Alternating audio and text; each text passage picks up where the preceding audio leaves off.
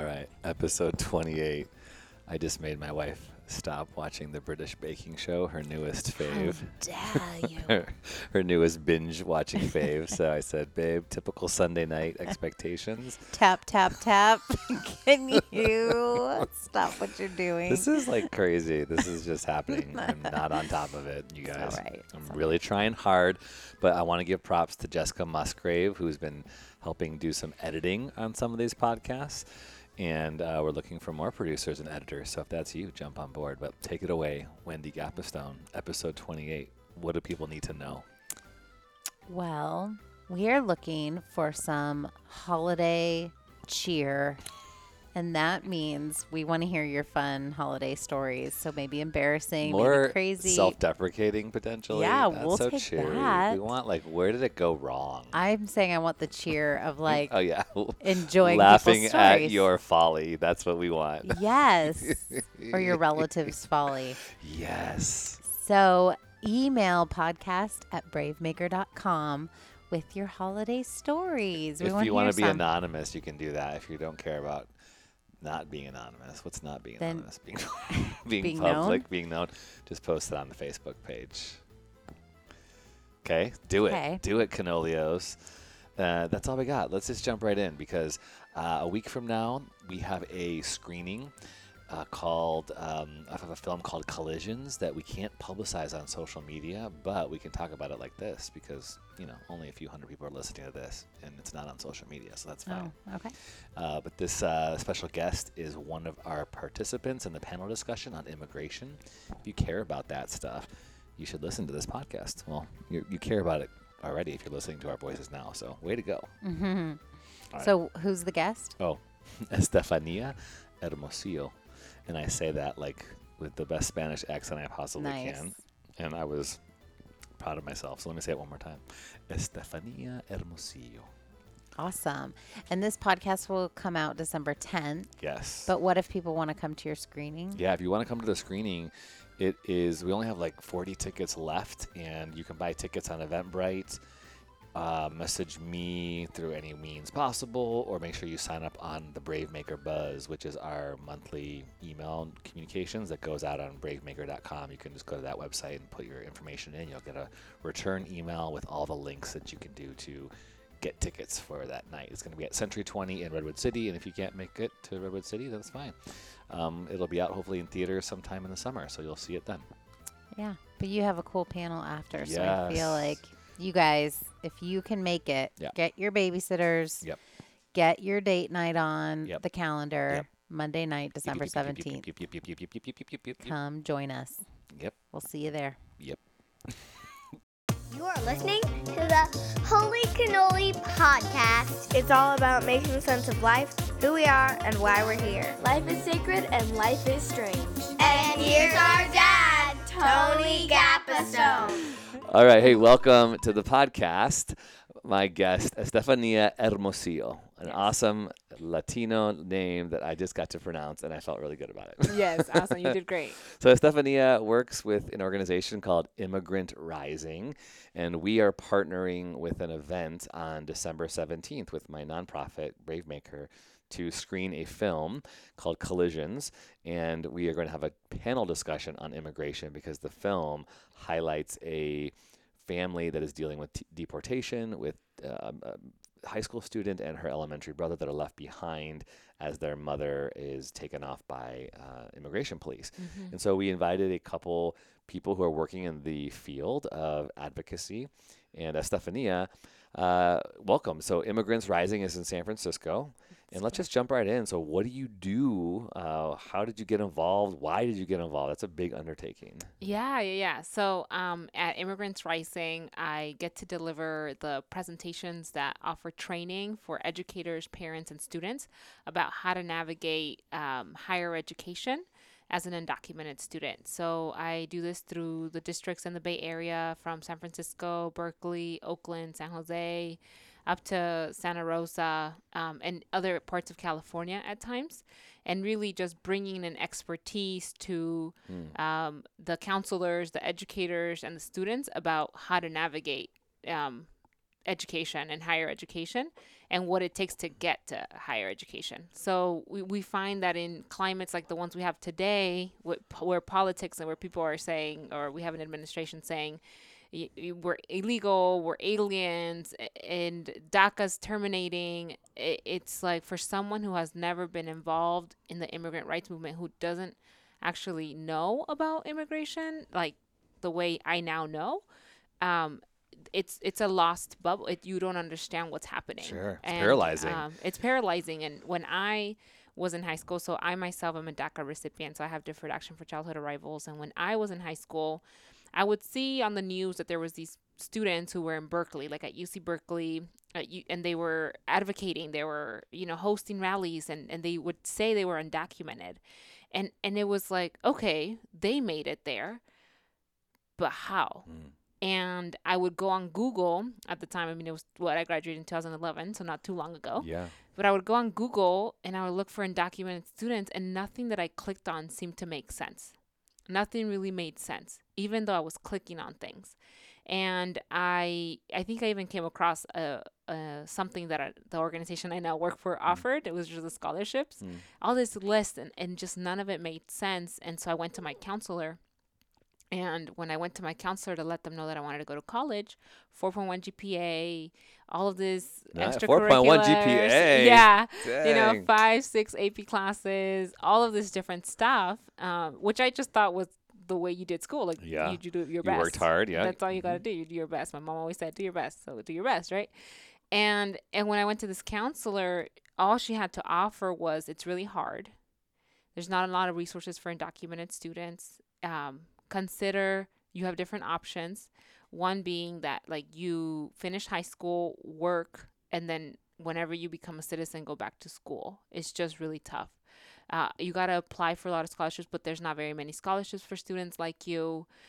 It's just Now, was this hard. the high school counselor? High school counselor. Okay, at a local public high At school. my high school. Uh-huh. At my high school that I used to go to. Yeah. And so I'm sitting there, 16.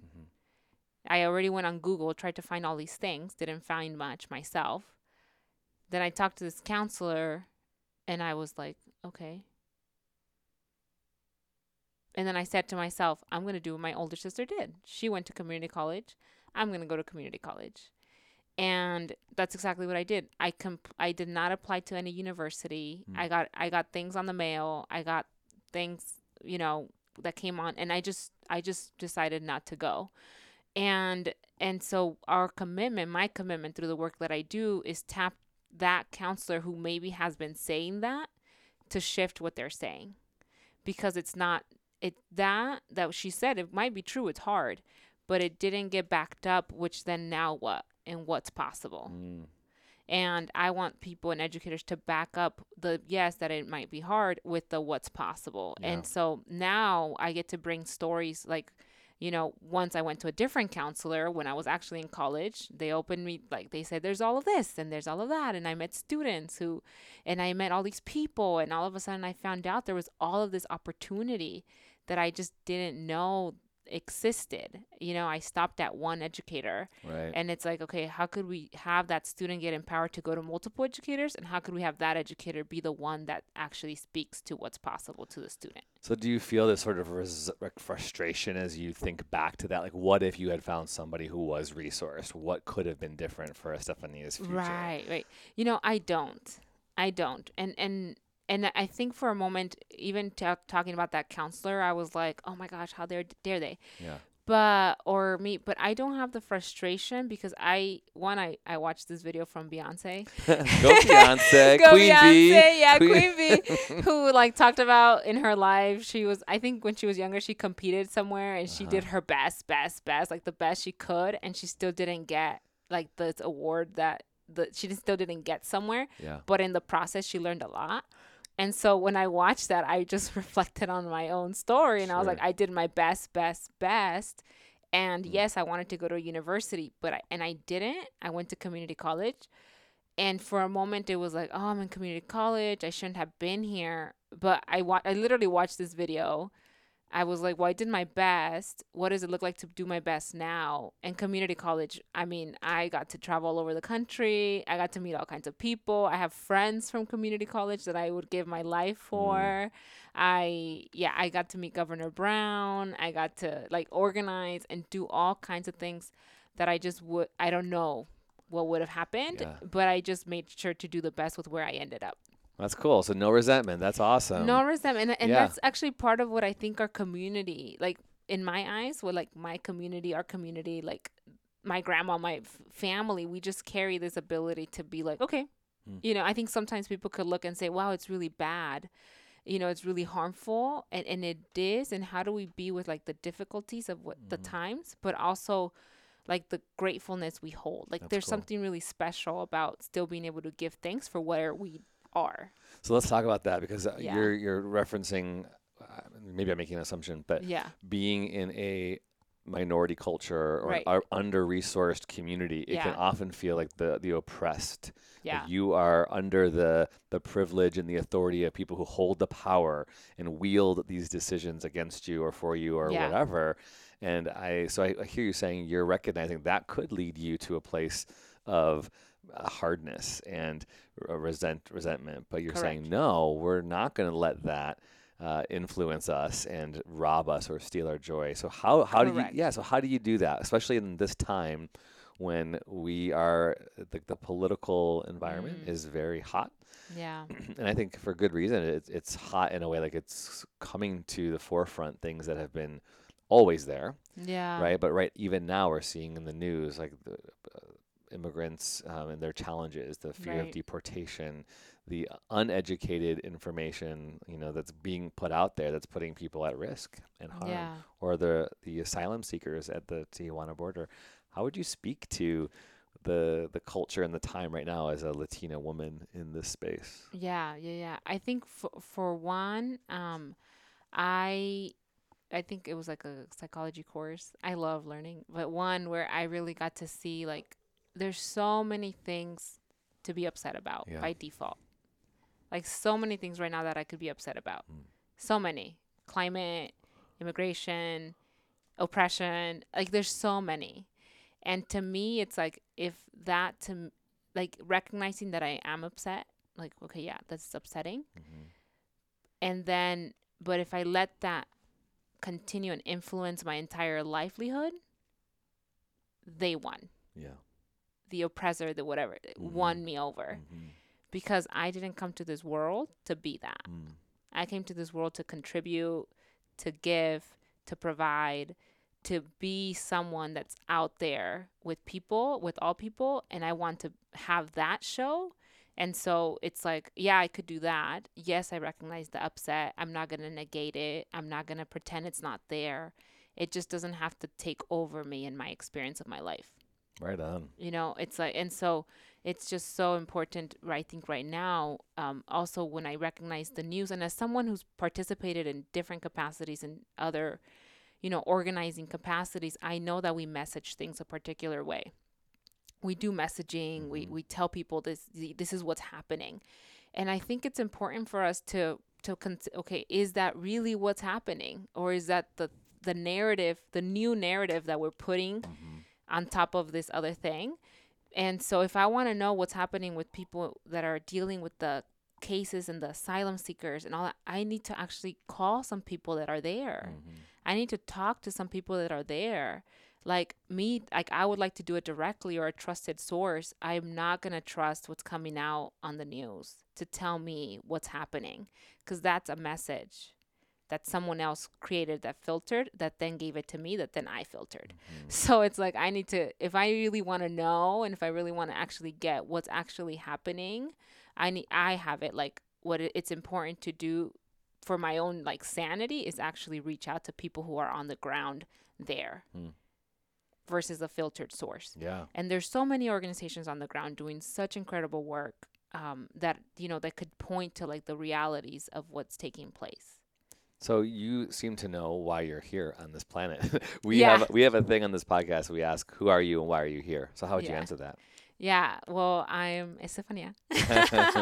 But yeah, I am woman, like I'm about leadership, I'm about contribution. I'm here to make a difference and to leave a mark in the people that I touch, that I meet, that they walk away with an experience of like, whoa, that was actually really great.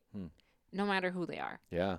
Yeah. And so your story is of one who had to navigate through the educational system Correct. without having the proper resources. So that seems to give you a trajectory into this job through Immigrants Rising. Correct. Right? Correct. So let's hear that story. Yeah.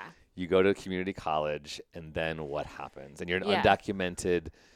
You lived in California. Lived in California. Parents since I immigrated was here, or younger. how'd that help? Mom. Okay, So mom, mom okay. immigrated here. Okay. Without my dad. So I moved in with my grandma, grandpa, uncles, aunts, 11 of us in a small mobile home, like 2 rooms. In San Francisco, or where? Central Valley. I grew up in the Central Valley. Okay. Yeah. So I grew up in, which even more marginalized, right? Yeah, and that's where. So people who don't know California, that's where there's a lot of people do farming, right? Correct. It's like that's where a lot of Correct. people go for farming jobs. So Correct. was your family in? Yes. Okay. Yes. My grandpa was, cutting duraznos. I have an aunt who, like, since they were 6 years old, were picking cherries and fruit. And Wow. my mom, she would work in companies, just like factory work, and uncles did construction. Okay. And we were what you would call a different, like my family had different statuses. Like my mom and us were undocumented, but other people in the family were not, based on when someone petitioned for so it's like a multi-status family. That's also the thing to get about statuses. It's like you could have a citizen brother and undocumented sister. Wow. Like it's not it's complex. not like the whole family's undocumented, right? Yeah. So my family, we moved in together because that's the way it worked. 11 of us, and we would work in the weekends in the flea market. So in the flea market, my mom had a side hustle, so we would sell gold. Nothing like medallas de quinceañeras, which is like the little, how would you say it? Quinceañera. Like bracelets, charms. Bracelets, You have charms, bracelets, like, yeah. Mhm. the 15 karat gold and all this stuff. So my mom had that side hustle, and then we would go and, like business. That's what my mom did. Yeah. On the side, and then she would work on the weekdays, and we would help her out. And then went to high school, did well. It was like, okay, I'm just doing what I gotta be doing good. Here we are. That my counselor told me what I said earlier that she told me. And then once I was at community college, met another counselor who said, "Why are you here?" I said, "I don't know, I want to go to school." She said, "You should be at a university by now." I said, "Oh, okay."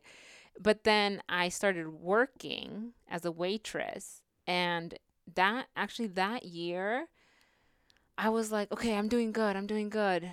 But I got my first C in my second semester, the first C I've ever gotten in, I think, in economics. Isn't that class. world changing when you get that grade? You'd never world-changing. expect. Yeah. But I was taking all online classes, Uh-huh. and I was disengaging. Okay. I was disengaging from people, like community college, like the experience of other people. I was like, okay, I need to just do my own thing. Just because you had to pay the bills and work? Was that what the main was practical? It was just what was practical. I was getting involved in other things, and I was like, okay, I've got to work as much as I can, and just it seemed to be what worked. But I got that C, and I did not have DACA at the time. So I didn't And for have our DACA. listeners who don't know what DACA is, can you explain that? So DACA is Deferred Action for Childhood Arrivals, and Deferred Action for Childhood Arrivals is an executive order that President Obama gave in 2012. Sorry, he was elected in 2008.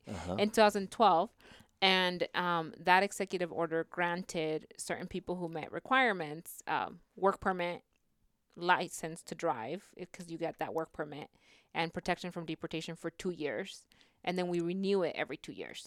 Now, it was also called the Dreamer Act, or is that separate? It's separate. Separate, So okay. so historical context. Bring it, bring so boom, boom, boom, boom. So 2010, a little bit, like 2010, 2006, the biggest marches around immigration ever, and the Bush administration, and this is how I've heard of this, right? So the Bush administration actually started to do the redadas and a lot of deportations, and it was all part of a strategy to say we're like securing the border, we're letting more people go and was part of a strategy to lead to legalization. Okay. Did not work out, not very effective. 2006, huge marches. Like, I mean, the biggest marches you've seen, Chicago, Los Angeles, everybody, lots of people remember the marches for immigration. Boom, boom, boom, nothing happens, no immigration reform. 2010, there's a Federal Dream Act. Federal Dream Act in 2010. Federal Dream Act in 2010 does not go through by a couple of votes in the Judiciary Committee. Very sad. It was during winter. Very, very sad. What happens after 2010, though, despite the sadness of the fact that this didn't go through, is that the amount of symbolic action, the amount of like thrust that the undocumented students did was aired so much that Dreamers became coined. Okay. So then when DACA came through, the Deferred Action for Childhood Arrivals, people kind of had a notion of it connected to Dreamers. Okay. And then in California, when DACA came through, in California, we passed the California Dream Act. Okay, that's good to know. The California Dream Act has nothing to do with your status. It has everything to do with money to be able to go to school. DACA has to do with our ability to be in the United States legally. So in your work, was DACA something, that the DREAM Act was something really important in helping students go to school? The California Dream Act, correct. And then the Federal Dream Act that did not pass in 2010 was important for the national context, because in California, undocumented students can go to school and get financial aid, but that's not the case in different states. Okay. So different states have different legislation and requirements for how to go to college if you're undocumented. Because if I don't have a social security number and I'm undocumented, the state could easily see me as an international student. And you pay triple the amount potentially. Yeah. Correct. Okay, interesting. So just an observation, the power of rallying, the power of people rising up, the people doing something. That's a great example of the power of the tribe getting together and saying, we will not stand for this any Yes, longer. I mean, Obama said we can't, he said he couldn't do DACA either. He was like flat out, like, I can't pass DACA. Like, I can't. And undocumented students continue to mobilize and pressure and do what they had to do. And it was also a tense moment for the movement, because we're saying, okay, we're going to go through we're going to have DACA, which is going to help 1.5 million, but there's 11 million undocumented people. So, like, are we, the students, the young people, selling out on our parents? Like, there's a whole lot of things that are internally as people that are, moving this stuff forward. But I'm eternally grateful for the people, because at that time I was not advocating. I was not doing very much besides receiving the media news, which is part of what I'm pointing to people now. Like, if you're an educator and your students in high school, they're very likely not going to know this information, because they're receiving, I mean, what was I doing in high school? Playing soccer, hanging out with the boyfriend, going to church, and possibly watching the news every once in a while. Yeah. But they're not going to necessarily holding all of this knowledge, right? And so if you're an educator, like, for you to, it's so important that you know, like, your state, what's your state offers. You could do that through, like, a website called ULEAD, ULEAD.com or .org. And we'll put that in the show notes. Yeah. And that will give you state by state, like, what's offered in terms of in-state tuition and financial aid and all of that. But in California, I say that, yes, I went to college and it's really great. I went to college, I graduated, but definitely the systemic shifts in California made it way more accessible for me to do that. Go California. Go we California. Love California. Go California for sure. So if you're a high school educator and you're listening to this, please share this with your coworkers. I think this is really important. Yeah. So Stephanie, with Immigrants Rising, which I love that name, and I think it's got some like really sweet visual power, which could also feel a little bit dangerous for some people. I feel like some people could see it and be like, there is this weird fear and mistrust of the other, but the human side, like, I have been so engaged this week. This is December 2018 with what's been going on at Tijuana. And, it's sadly, I feel like I have turned a blind eye to those things because it's not me, it's not my story, and we can vilify people, right? And there is quote unquote laws and all these different things, and so I've had conversations with family members or friends who say, well, this is the law and they have to do it this way, and there's part of me that understands that, and then there's part of me that says, but these are people who need our help, and so these are children who are throwing up because of tear gas that was thrown on them, and it's really unsettling for me. So that's a whole nother tangent. But your involvement with Immigrants Rising, how did that come to be? And I'd love to hear about the work you're doing on the ground with it. Yes. So it was previously Educators for Fair Consideration. So glad you guys changed that. Yes, we were E4FC, and everybody got confused about EFC, E4FC. I mean, people couldn't introduce us. Yeah. So we were Smart. E4FC, Educators for Consideration. We just changed that this year. Oh, really? Okay. I'm glad because it looks good on the flyer for the thing. Yeah. And so we were E4FC, and so I'm like doing some advocacy work. I started getting involved with people improving communities through organizing, PICO, Interfaith, national nonprofit that moves political change, people of faith into politics, right? And to do political change. So I'm doing that. And then there's this guy, his name's Hugo Oke. He goes, hey, you need to know about E4FC. He's a Bay Area guy. And he goes, you need to know about E4FC. And I'm like, who's they? I don't know who they are.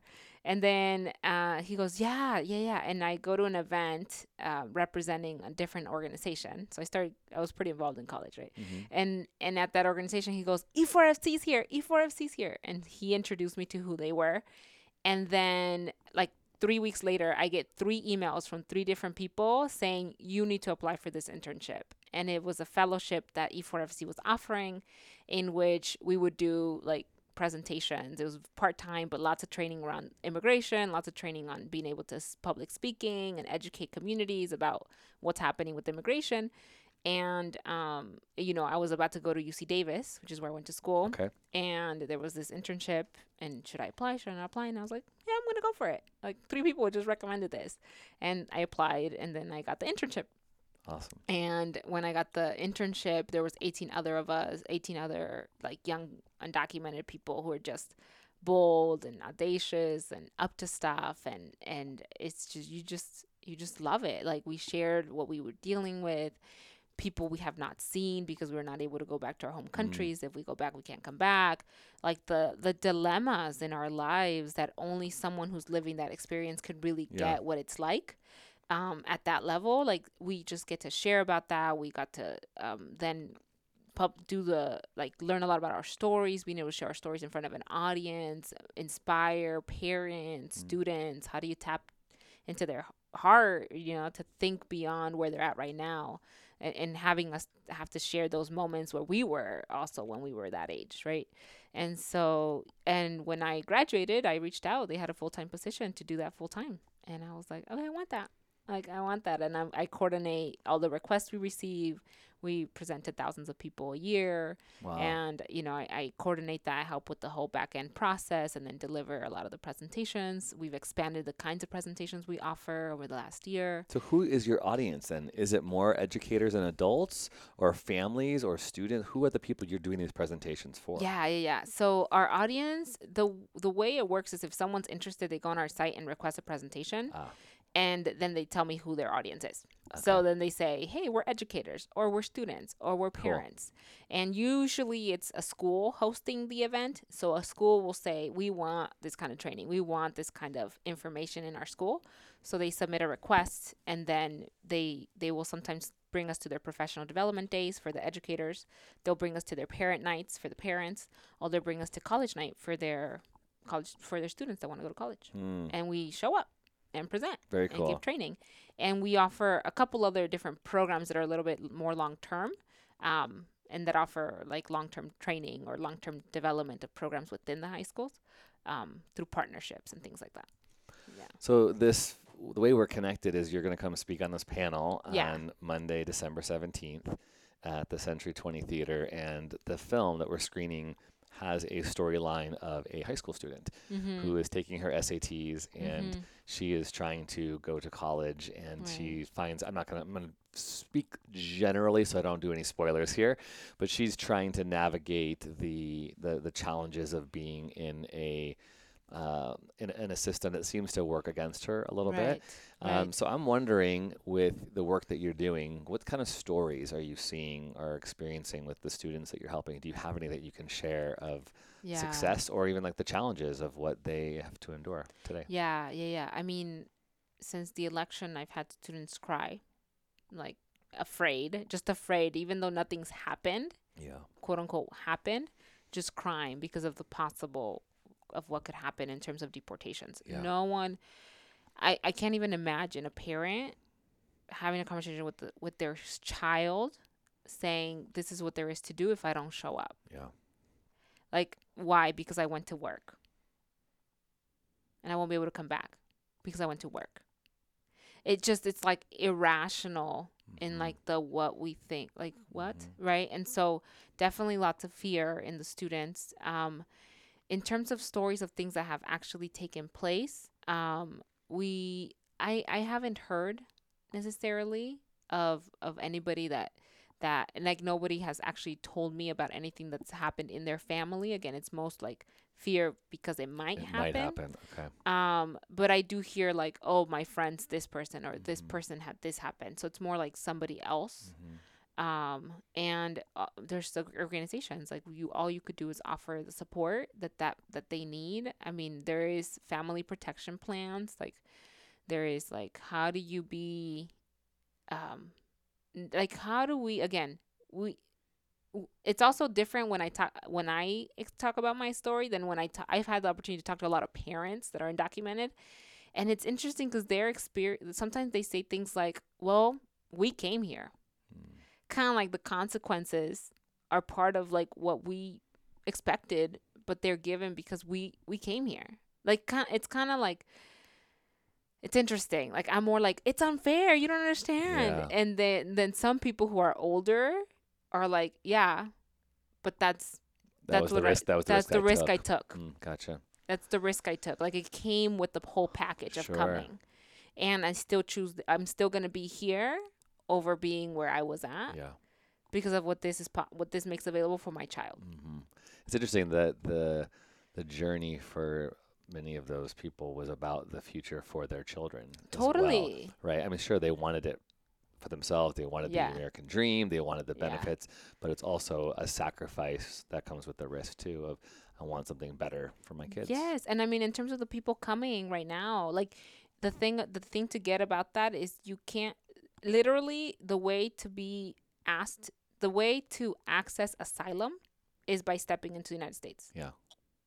They need to put a foot into the United States to be able to be considered for asylum. So it's like, okay, like that's the only way they have access. But if they're getting beaten down at the border of trying to do that, that's the dichotomy of that whole situation. Yes. Like, wow, how like when traumatizing. When we say, especially like the whole thing around like the law, right? Because I totally get it. Like, okay, what is the law? What are the boundaries within, we're a country of laws and all this stuff. But within the design of our law it's like you need to make it to the United States. So it's kind of like they're doing like, if I had a checklist and I had priorities, A, B, C, my A would be, okay, put my foot in the United States. Because then I can't actually access anything else.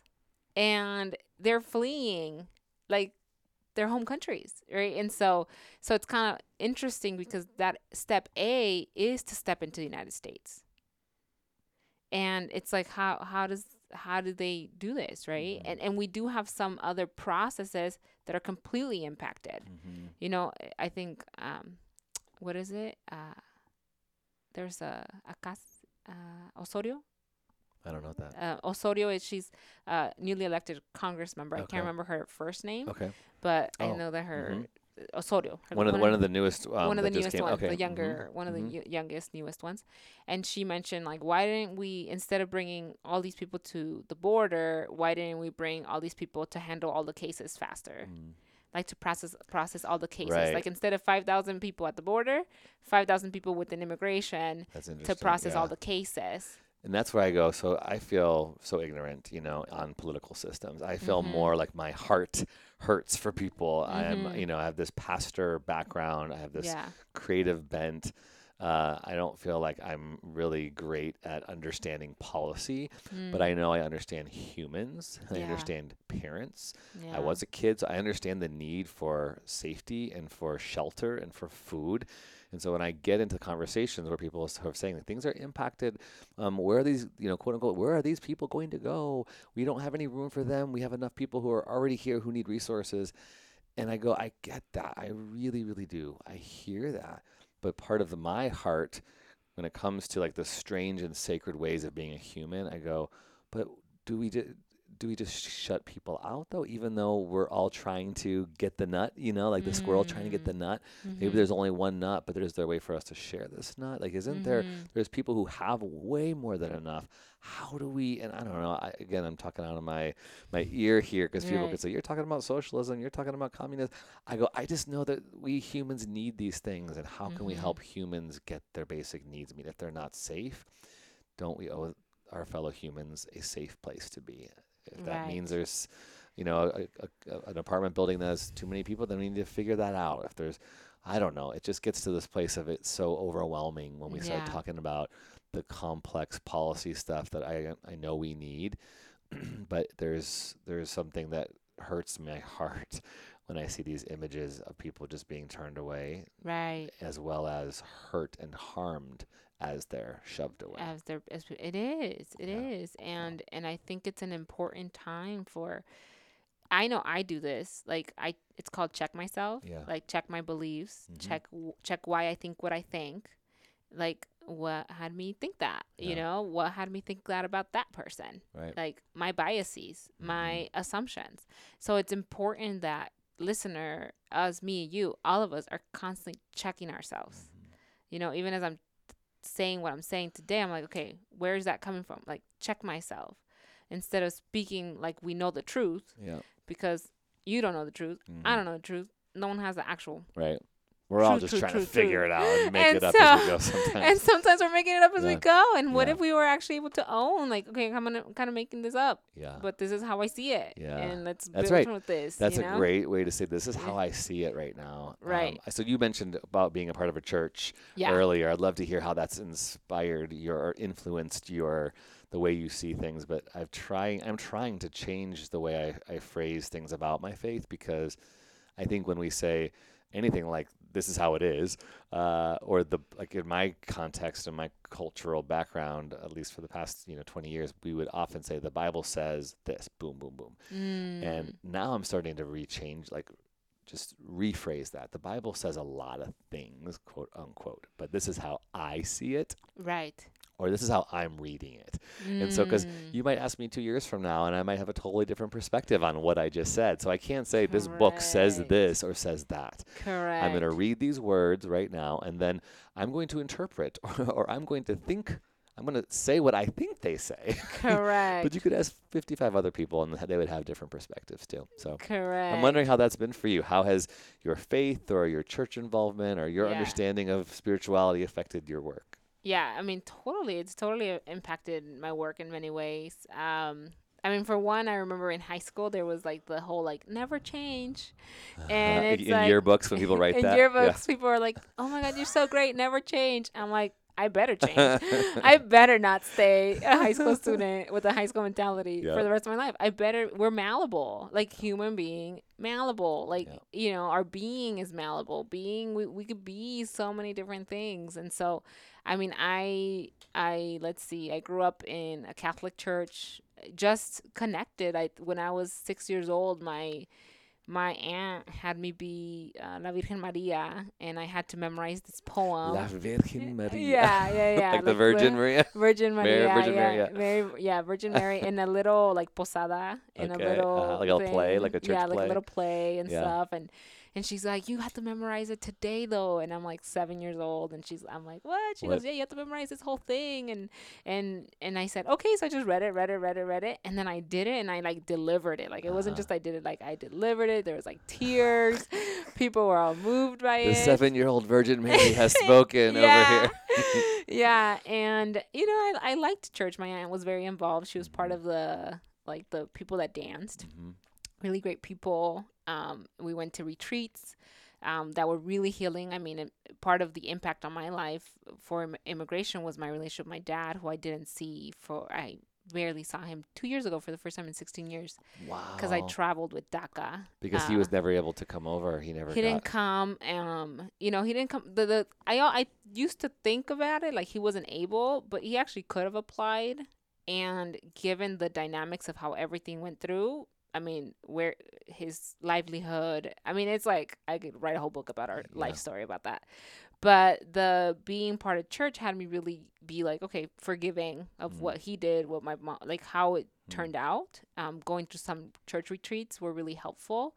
And then just different courses, like, different work that I found along the way. I am very open to meeting people and what people could like provide as well. Like I think I contribute to people contribute to me. Yeah.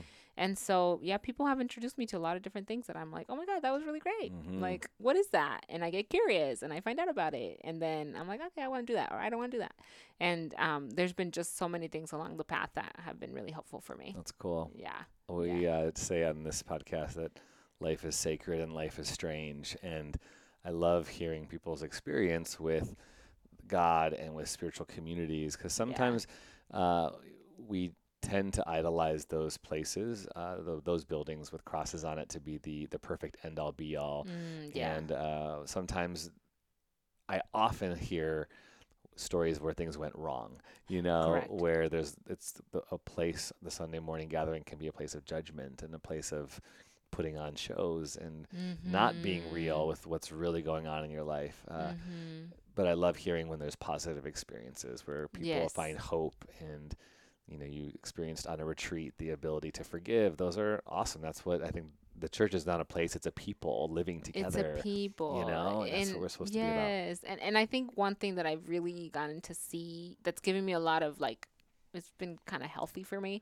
It's just I since I grew up in the church, and I grew up doing community work, or I started doing community work. I always saw that like I was really good. And then I was like, then there's those people. Those people. Yeah. But I then really saw that even by saying that, I am being one of those people. Yeah, like there's totally. there's so much judgment coming out of what I just said, right? Or coming out of that, even that thought. Like, and then it's like, oh my gosh, I judge too. For my sure. gosh, I do it too. I am like the most judgmental person ever. I am the person that sometimes lies to get away with things. Yeah. I do that. And being able to then be graceful at like my imperfections and my humanity has been so awesome, versus like always trying to prove that I belonged here, that I was perfect, that I had to be, like always trying to prove that was exhausting. But really then seeing like, oh my gosh, I do that too. I'm not better than you. I'm not better than anybody else. We are all like this. It's great. Yeah, one of our podcast guests a couple weeks ago, Laura Turner, was just sharing about how the better that we can get at telling our stories, where we're open with our humanity, where we're not just glossing over the pain and the ways that we don't have it together, that actually makes us more accessible to everybody. If we're not just like putting everybody else over there and we're over here, but we can say like, I'm just like you. I don't have it together. Like, let's be friends. Let's be connected. You're human. I'm human. And somehow we're all connected in this God story. And we're all trying to figure out who this God is and how we understand this God. And I love that. I really resonate with that. So I just will affirm you. The work that you're doing is really, really good work. And really grateful to connect with you and what you're doing through Immigrants Rising. Where can people, is there anything else you want to say about your work or your story at all? Yeah, I mean, our organization has a lot more to offer. I touched on a lot about what I do, but we definitely have a couple of different programs. We do work around entrepreneurship. We provide a free legal service. We have some spaces for storytelling. We, just get to we provide scholarships, scholarship databases, lots of information and content, and it's just accessible online. It's actually, a lot of it is really accessible online. There's videos, there's little films, Great, somewhat films on yeah. there. Well, I wouldn't say films, but they're stories. They're stories. I don't know the difference between films and anything. But anyways, there's little videos Okay. with people's stories. Uh-huh. And immigrantsrising.org is our website. So that's immigrantsrising.org. And yeah, like you said, it could be that it could be a little intimidating for people. Like, what do you mean rising and immigrants? And isn't that what we've been doing? Like, immigrants have Everybody. been rising. That's right. Like, That's isn't right. that what we've been doing? Yep. People have been doing this for a really long time. It really is just like the indigenous people of that have been here. Yeah. Like that is the people who could, who actually have been a lot of them that I've met have been very welcoming of me and other folks. Like, they could really speak to like what it is to have people come, and then with like possession versus people coming with like, we're here to join you and create something together. That's fantastic. And so I think Immigrants Rising is like, we're here to be here, and we want to create here, and we're figuring out ways to create here, because this is where we're at. Like, if we're going to be here, we're going to make the best of it, because this is where we're at, Yeah. Yeah. So Make yeah. the best of it, and then as you're doing that, you're making the world better around you. Like, Correct. we need people who see their own value and their own dignity, because when they do, when they live that out, then they're going to bestow that on other people too. Yes. And Yes. and we're going to eradicate those people, quote unquote, being anybody. We're all those people. We're There's all those one people. those. We're all we actually all have the capacity, Yeah. potential, ability to be that. Yeah. All of it. It's We've awesome. been that in different times in our lives. Yeah.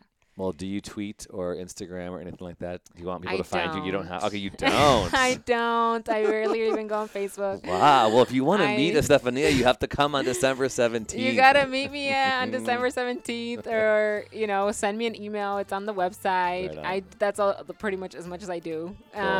And so I envy you. I honestly do. Like, Thank to have that connection with yourself and not have all those millions of things. I love social media. Don't get me wrong. yeah. But sometimes it can feel like, ooh, you need a break. Yes, this is why I was like cutting it. Yeah, I'm because- impressed. Yeah. So, hey, Bravemaker is and Holy Cannoli, this podcast is grateful to partner with Immigrants Rising and with you, and looking forward to screening the Richard Levine film Collisions on 17th December. If you're listening to this afterward, that's fine too. Just connect, because we'll probably hopefully have another connection in the Yeah. future, because we really want to be telling stories, brave stories, change the world. That's what we're trying to be about. And life is sacred and life is strange, and we need all of us to do the work together. So Yeah. thank you. Yeah, of course. You're welcome. Thanks for listening to Holy Cannoli. If you liked my dad's podcast, please subscribe, give it a review, and share it with someone you think would be encouraged by it. Holy Cannoli Podcast is a proud production of Brave Maker Media. For more information or to donate, go to bravemaker.com to make your tax-deductible donation today. You can post questions or suggest topics for the podcast on our Holy Cannoli Facebook page, or use the hashtag Holy Cannoli Podcast on Twitter, and we might read your question or suggestion on air.